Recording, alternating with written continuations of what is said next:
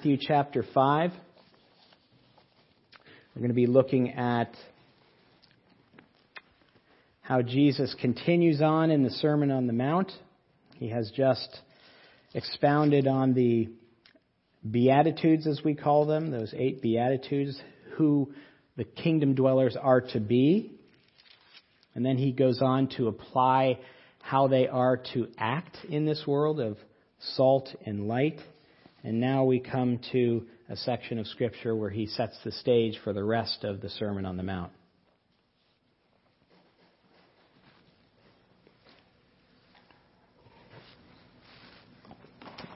When I took my kids to the first Lego movie, I was prepared for a snoozer. I was ready to get a nap. After all, it was literally a movie about Legos. And so I thought, this is a good time for a nap. But I was soon drawn in by the fascinating themes that the writers were exploring through this movie. If you haven't seen the movie, it's about a cold-hearted man called President Business who controls everything through his Octane Energy Corporation. And he represents legalism. Under his iron-fisted rule, everyone follows instructions. At home and at work, they're enforced by the cheery saying, "I've got my eye on you." And surveillance cameras are everywhere. The master builders are President Business's greatest threat. They refuse to follow his slavish laws. And the meta-narrative of the movie is President Business is trying to lock up all the master builders, all the creativity. But the film also shows the other extreme, not only of legalism, but of lawlessness too. One of the movie's heroes, the former rule-following construction worker Emmett, lands in a place called Cloud Cuckoo Land. A place without any rules, without any laws. As Emmett approaches Cloud Cuckoo Land, and he watches the hordes of Legos dancing and partying, he watches the chaos and the loud music, and he looks at it around and he says, I'm just going to say this out loud. I have no idea what's going on here. As Emmett watches the unrestricted chaos that's going on, he says, so there's no signs on anything? How does anyone know what not to do? A character named Unikitty cheerfully bounces up to him and explains, here in Cloud Cuckoo Land, there are no rules, no government, no babysitters, no bedtimes, no frowny faces, no bushy mustaches, no negativity of any kind. Finally, after taking all this in, Emmett sardonically asks, so do you guys have any laws up here? Building codes? Gravity? As entertaining and funny as the Lego movie is, it is actually a subtle exploration into grace, legalism, and lawlessness. And those are the 3 themes, actually, that Jesus is talking about today in our text. Look with me at chapter 5, starting in verse 17. Jesus says, do not think I have come to abolish the law or the prophets. I have not come to abolish them, but to fulfill them. For truly I say to you, until heaven and earth pass away, not an iota, not a dot will pass from the law until all is accomplished. Therefore, whoever relaxes one of the least of these commandments and teaches others to do the same will be called least in the kingdom of heaven. But whoever does them and teaches them will be called great in the kingdom of heaven. For I tell you, unless your righteousness exceeds that of the scribes and the Pharisees, you will never enter the kingdom of heaven. Please pray with me. Father God, I ask that you speak to your people through your word, exposited as it has been down through the centuries by mere men. In Jesus' name, amen. In Jesus' opening line here, he is inviting us to actually explore grace. It's an exploration of grace. Apparently, some in the crowd saw Jesus as this zealot, a radical ready to overthrow the Mosaic law. Indeed, some in Jesus' day thought that when the Messiah came and the new and better covenant would be installed, and it would supersede the old covenant. They would point to texts like Joel chapter 3 and Ezekiel chapter 36 that spoke of this new covenant that was going to come, this new age of the Spirit that would arrive, this new age where God would actually treat us differently than He did in the old covenant, where the old law would be superseded by this new law that would be brought in by the Messiah. Just as there are some today that see great discontinuity between the Old Covenant and the New Covenant, the Old Testament and the New Testament. They see it as law and grace, as judgment and love. But here is a great text for us to see that Jesus wanted to make it crystal clear that there's continuity in the two covenants, not discontinuity. And so he tells them, I have not come to abolish the law, but to fulfill the law. Slave trader turned Christian John Newton wrote, ignorance of the nature and design of the law is at the bottom of our religious mistakes. Isn't that great? That is as true today as it was back then. Many are confused and uncertain about the point of the Old Testament. What was the main point of the Old Testament? So Jesus clears it up right here. Before launching into his greatest teaching, the Sermon on the Mount, he wants to set the stage for what the law really is. And the first purpose of the law was to prepare for the Messiah. According to the apologist Josh McDowell, the Old Testament contains some over 300 prophecies of the coming Messiah. So, the people were to watch for things like a supernatural birth in Isaiah 9. They were to look for a prophet that was greater than Moses of Deuteronomy 18. They were to look for a king riding into Jerusalem on a donkey of Zechariah 9. They were to look for the great healer and miracle worker of Isaiah 35. They were to look for this sacrificial king who would put his life on the line of Psalm 22 and Isaiah 53. But they were also to look for even smaller indicators, smaller prophecies, like just presents being given at the birth of the Christ, according to Isaiah 60, of the Christ being sold for 30 pieces of silver of Zechariah 11, of being abandoned by his friends, according to Psalm 38, of being mocked by the people while he was dying on a cross, according to Psalm 109. And so one of the greatest evidences that Jesus is who he said he was is the fulfilled prophecies. And Jesus came to fulfill those. The second purpose we have is that he came to fulfill another part of the Old Testament, which was the ceremonial part of the law. This is all the sacrificial system that Moses wrote about. In the Old Testament, God instructed his people how to stay in a right relationship with him. And they were to do that through sacrifices. God set up a system where a person would take an animal up to the temple, and the priest would lay his hand on the person and on the animal and symbolically transfer that person's sin onto the animal, and then the animal would be killed and the blood let out. God set up a system where people would start to understand that sin required sacrifice.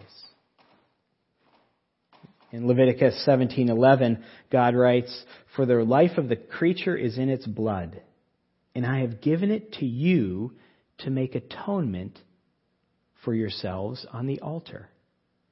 It is blood that makes atonement for one's life. How much clearer could God be? The Old Testament law required animal sacrifice. It required blood. It required death. It required a life for a life. It required death of one to save the other. And this is the principle that God wanted to embed into his people.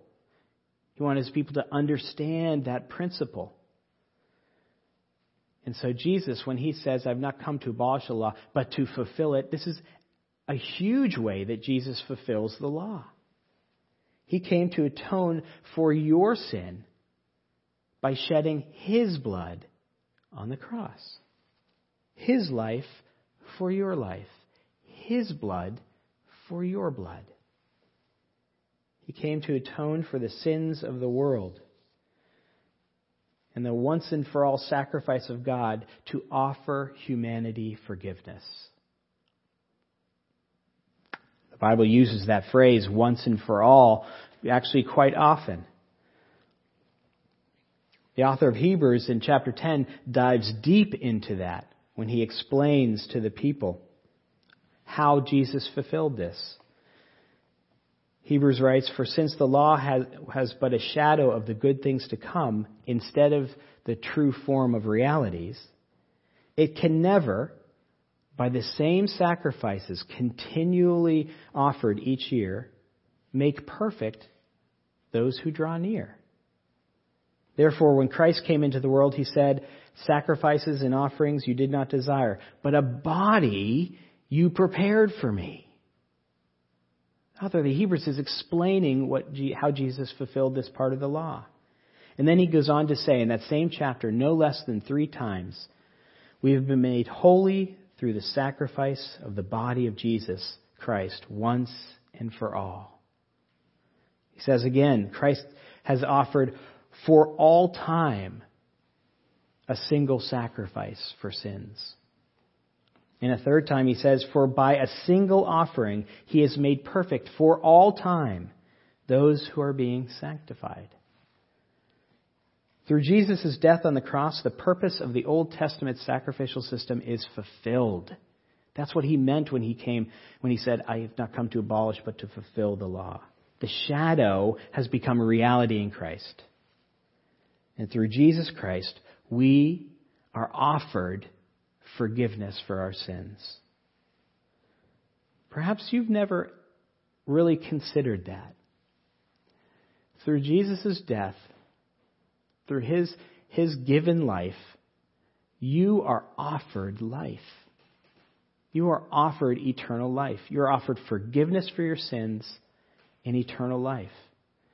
And if you're listening to this live stream and you've never considered that, you've never considered the offer that Jesus gives you through his death of forgiveness, I'd like you to consider that offer right now. Paul writes in Corinthians that today is the day of salvation. What he's saying there is, don't miss an opportunity to accept what Christ is extending to you through his death and resurrection, forgiveness of your sins, and eternal life with him. But there's a third part of the Mosaic Law, the moral part of the Mosaic Law. This is best known in the 10 Commandments that we read in Exodus 20 and Deuteronomy 5. But we have many of laws throughout the Old Testament. Now, those good old Pharisees had actually quantified these, and they claimed that there were 248 regulations and 365 prohibitions. Now, whether that is true or not, I think we can honestly say, as we read the Old Testament, that there is a very high standard of living, isn't there? God requires a very high standard of morality. Unlike some religions, there's no question that God connects his relationship with him by living differently in this world. Okay, I want to say that again. There is a not a dotted line, but a bold line between our relationship with him and how we act morally. Philip Yancey wrote of a friend of his named Susan. She professed to be a Christian and told Yancey that her husband didn't measure up and that she was actively looking for other men to meet her intimacy needs. When Susan mentioned that she rose early in the day to spend an hour with her Heavenly Father, Philip Yancey took that opportunity to ask her a question. He said, "In your meetings with your Father, Do any moral issues come up that might influence this pending decision to leave your husband? Susan responded, the Father and I are into relationship, not morality. Some people feel the same way. Since they have a relationship with God, He doesn't require them to live up to the moral standards of the law. And that's simply not true.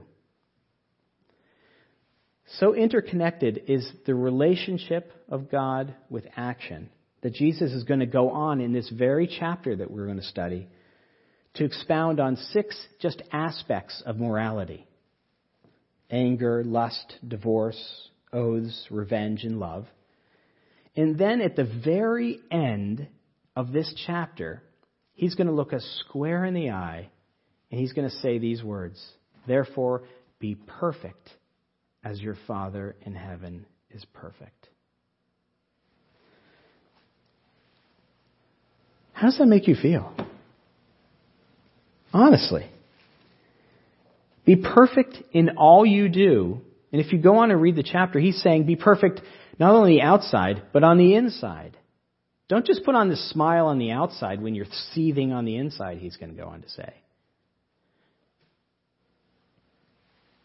Well, maybe you feel a little bit like Philip Humbler. Philip Humbler, you probably haven't heard of this baseball pitcher, but you should have. He should have been inducted into the Cooperstown Hall of Fame. On April 12th, 2012, he did something that only 18 other pitchers had ever done in the 108-year history of baseball. He pitched a perfect game. 27 batters up, 27 batters retired. No hits, no walks, no errors. But the reason that we've not heard of him is because 7 months after that, in November, the White Sox cut him from the roster. Why? Because that perfection crushed him. Every time Humbler took the mound after that, he tried to be that pitcher on that day. In his next start, he allowed 9 runs in 5 innings. The start after that, he pushed himself even harder, and he got bombed for 8 runs in 2 1/3 innings. Every time he fell short of the new standard he set for himself, he pushed harder and harder and harder. He began spending more time than ever in the video room. He played with every imaginable grip on the baseball. He threw extra bullpen sessions. He ran more. He lifted more. He sought counsel and coaching. According to a friend who was close to Humbler, he said the biggest problem with Humbler wasn't his talent. It was his unreal expectations of himself for perfection. And it crushed him. Humbler was crushed by perfection, by seeking out being perfect. And you and I will be too if we attempt to live by the law. That's what I read earlier in Galatians. You will be crushed by the law if you try and live by the law. If we stare at Matthew 5:48 long enough, truthfully enough, honestly enough, we'll be crushed by it, just like Humbler. Because Jesus says that is the requirement for salvation. Perfection. So what are we to do? We just can't dismiss that verse in the Bible, can we? The right question is, so what did God do? I want to read you what God did. In Galatians 4:4, it says, "But when the time had fully come, God sent His Son, born of a woman, born under the law, to redeem those under the law, so that we might receive the full rights as sons." Jesus lived it for us. That's what Jesus is saying here in verse 17. Jesus came to fulfill the moral law, not to abolish it. He came to live a perfect life in every way, in word, thought, and deed. 1 Peter 2 tells us he committed no sin. Neither was deceit found in his mouth. That what Peter is saying is, neither was it deep down either. He lived a perfect life under the law so that we would not be crushed by it. And he allowed himself to be crushed so that we might live. That's the gospel. That's the good news, brothers and sisters. When we place our faith in him who came and did, we don't have to place our faith in ourselves who can't and won't. Jesus fulfilled the moral law so that we don't have to. Isn't that good news? Now it's interesting. When you hear that, when you hear me say, you don't have to fulfill the law because Jesus did, what is our next question? Well, does that mean everything is lawless? Are we going to go to cloud cuckoo land now? Well, let's explore lawlessness together. That's the next point in the sermon. D.A. Carson, a professor at Trinity Evangelical Divinity School, used to meet with a young man from French West Africa for the purpose of practicing German. And he writes, once a week or so, we went out for a meal together and retreated to French, a language we knew well. In the course of those meals, we got to know each other. I learned that his wife was in London, training to be a medical doctor. He was an engineer who needed fluency in German in order to pursue doctoral studies, so he studied German. I soon discovered that once or twice a week, he disappeared into the red light district of London. Obviously, he went to pay his money and have his woman.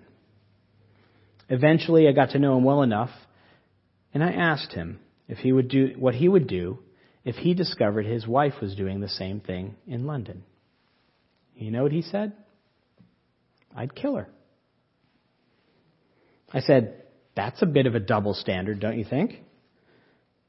He said, you don't understand. Where I come from in Africa, a husband has the right to sleep with as many women as he wants. But the wife has to be faithful to her husband, or else she's killed. But you told me, D.A. Carson said, you were raised in a mission school. You know that God of the Bible doesn't have double standards like that. He gave me a bright smile and he replied, God is good. He is bound to forgive us. That's his job. When people hear Jesus fulfilled the moral code so that you don't have to, many of us in our hearts go to cloud cuckoo land. We go to the same place that this man went to. We have some use it as an excuse for disobedience, for even bending the law. God will understand. He's in the business of forgiving. The moral code no longer applies. We've been forgiven, atoned for, accepted, adopted. And interpret forgiveness and freedom for license. As Sinclair Ferguson observes, take away the law as a means of earning merit, and no one will make any effort in keeping it. The law will lose its teeth and no longer hold people. They will live as they please. As the ditty goes, he writes, free from the law, O blessed condition, I can sin as I please and still have remission. But Jesus won't let us go there. Look with me at verses 18 and 19 and 20. Jesus goes on to say, for truly I say to you, until heaven and earth pass away, not an iota, not a dot will pass from the law until all is accomplished. Therefore, whoever relaxes at least one of these commandments and teaches others to do the same will be called least in the kingdom of heaven. But whoever does them and teaches them will be called great in the kingdom of heaven. Here, Jesus is clearly teaching that the Old Testament scriptures are not to be dismissed as he fulfills them.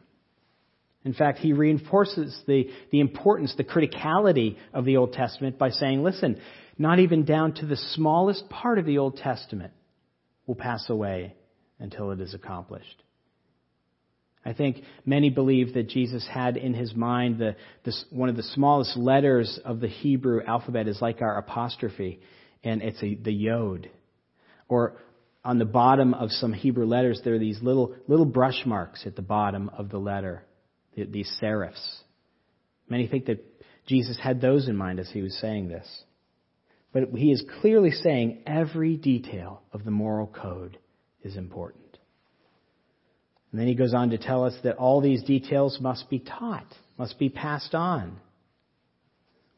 I was listening to a podcast this week, and the speaker said that of the critical need to continue to indoctrinate our children in the faith.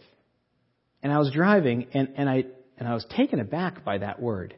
He used the word indoctrinate our children. Indoctrinate has such a negative connotation, doesn't it? But he's actually right. We need to teach. We need to indoctrinate our kids and ourselves in the truth of God's moral law. How to live righteously before God. We need to indoctrinate ourselves. We need to know that well. How to please God through our righteous living. How to show our love for God through our obedience. And how do you know we are loving God? Really simply. It's actually very simple. I get asked that question from time to time. How do I love God? Do I sing to Him more? Do I weep over my sin more? How do I love God? He tells us in John 14, if you love me, you'll obey me. You'll obey my commands. That's what Jesus is saying here. Moral obedience is critical to loving God. Not because it earns us any favor, not because it leads to salvation. We have that in Christ already. But because it shows our love for God. D.A. Carson writes, entrance into the kingdom turns on obedience. Not one which earns merits points, but which bows to the lordship in everything and without reservation. Brothers and sisters, obedience is God's love language. A desire to lead a godly life pleases Him. So when we're sacrificially generous, we're loving God. When we struggle to give and not to give in to impatience, we're loving God. When we take time to help a brother and sister in need, we are literally saying, I love you, God. But it's not just our perfection that shows love. And this is the beautiful thing about our relationship with Jesus Christ. It's not just our perfection. Sometimes we do give cheerfully, as 2 Corinthians 8 says, out of our heart. And it's pure. And it's perfect. But most of the times it's not perfect. But even our earnest attempts and failures, even our striving, shows God that we love Him. So when we struggle not to lust and fail and weep in repentance, you're telling God, I love you. When we try to love our spouse unconditionally and fail miserably and repent, we're saying, God, I love you. When we attempt to control our anger and lose it and repent over it, we're saying, I love you, God. So Jesus doesn't leave any room for lawlessness. But there's a second reaction that happens in our hearts when we learn that Christ has fulfilled the law, and that is legalism. So let's explore that for a few minutes. When we are told that Christ fulfilled the law, so we don't have to, a strange question arises in our minds and hearts. What now? Okay, I'm free from that. What now? What do I do? You see, our fallen nature is hardwired for the law. This is shown in Stephen King's book that was made into a movie, The Shawshank Redemption. He has a character in there named Red, who's been incarcerated for 40 years and then is paroled. In his newfound life, he's become so accustomed to the structure of prison life that he's almost incapable of utilizing any of his freedom. Someone else did the thinking for him, and now on the outside, he faces the daunting and terrifying thing of freedom. What do I do with this freedom? Red confesses that he contemplates various ways of breaking his parole so that he can return to the old life. He sums up his dilemma in one line. He says, "It's a terrible thing to live in fear." People caught up in legalism are no different than Red, scared to death of the freedom that grace brings. It's much easier to retreat back into the cell of black and white, of yes and no. That is part of what legalism does. It wants to retreat back to the law. We've been given freedom in Christ, not to break the law, but not also to live slavishly under it, not to live under the pressure of it. A person wants to be told what to do because that is known. Just tell me what to do. He wants to see things black and white. He wants to check those boxes. When living in Christ is so much deeper and wider than that. It's exactly what Jesus is going to go on to address in the remainder of this chapter. The Pharisees relegated the law to checking external boxes. He's going to go on to explode that and show them that it is so much deeper than that. But there's another form of legalism that we all struggle with to a great extent, and that is works righteousness. We miss the fleshly purpose of earning our salvation. When we're given forgiveness and freedom in Christ, we miss that purpose that our flesh is just born with of what do I need to do to earn this relationship? And that desire does not die easily because we understand it. We understand that transaction. I do this, I get this. I do certain things, and I'm accepted. I don't do certain things, I'm not accepted. That's how most relationships work this side of heaven. And we transfer that into our relationship with God. If I follow the law, I'll be accepted. If I'm good enough, I will be saved. Jesus addresses this too. You can look in verse 20. He addresses this square on. For I tell you, unless your righteousness exceeds that of the scribes and the Pharisees, you will never enter the kingdom of heaven. The Pharisees, if you will, were the president businesses of the day. They had their rule for everything. It is said that they had them listed out, 368 laws prescribed in the Old Testament. And they endeavored to keep every single one of them, externally speaking. They were the most righteous people of the day. The most righteous people of the day. So when Jesus said this, people were aghast. You mean I have to live more righteously than the Pharisees? So Jesus is actually saying here, you have to be more righteous than the most righteous among you. It's like saying, okay, you have to beat Michael Jordan in a one-on-one.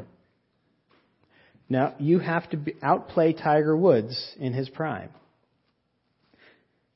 If you want to be saved, you have to get in the pool and you have to beat Michael Phelps. Jesus' words here to the legalist are harsh, exacting, unbending, impossible. But to the regenerate Christian, you should hear grace here. How? Because it reminds us of the first beatitude, doesn't it? Blessed are the poor in spirit, for theirs is the kingdom of heaven. That's where the regenerate mind goes when they hear, I've got to jump over that wall. I've got to be perfect. Blessed are you when you realize you're spiritually bankrupt. Blessed are you when you know you cannot measure up. Blessed are you when your reaction to that is, praise be for our Lord and Savior, Jesus Christ. Because in Him, I have done that. Dan Ortlund once wrote in Defiant Grace, Christianity is the unreligion. It turns all our religious instincts on their heads. The ancient Greeks told us to be more moderate by knowing our inclinations. The Romans told us to be so strong by our ordered lives. Buddhism tells us to be disillusioned by annihilating our consciousness. Hinduism tells us to be absorbed by merging our souls. Islam tells us to be submissive by subjecting our wills. Agnosticism tells us to be at peace by ignoring our doubts. Moralism tells us to be good by discharging our obligations. Only the gospel tells us to be free by acknowledging our failure. Christianity is the unreligion because it's the one faith whose founder tells us to bring not our doing, but our need. Let's pray. Heavenly Father, I thank you for your word. Holy Spirit, I pray that you counsel our hearts and our minds and use the word to change us. In Jesus' name we pray. Amen.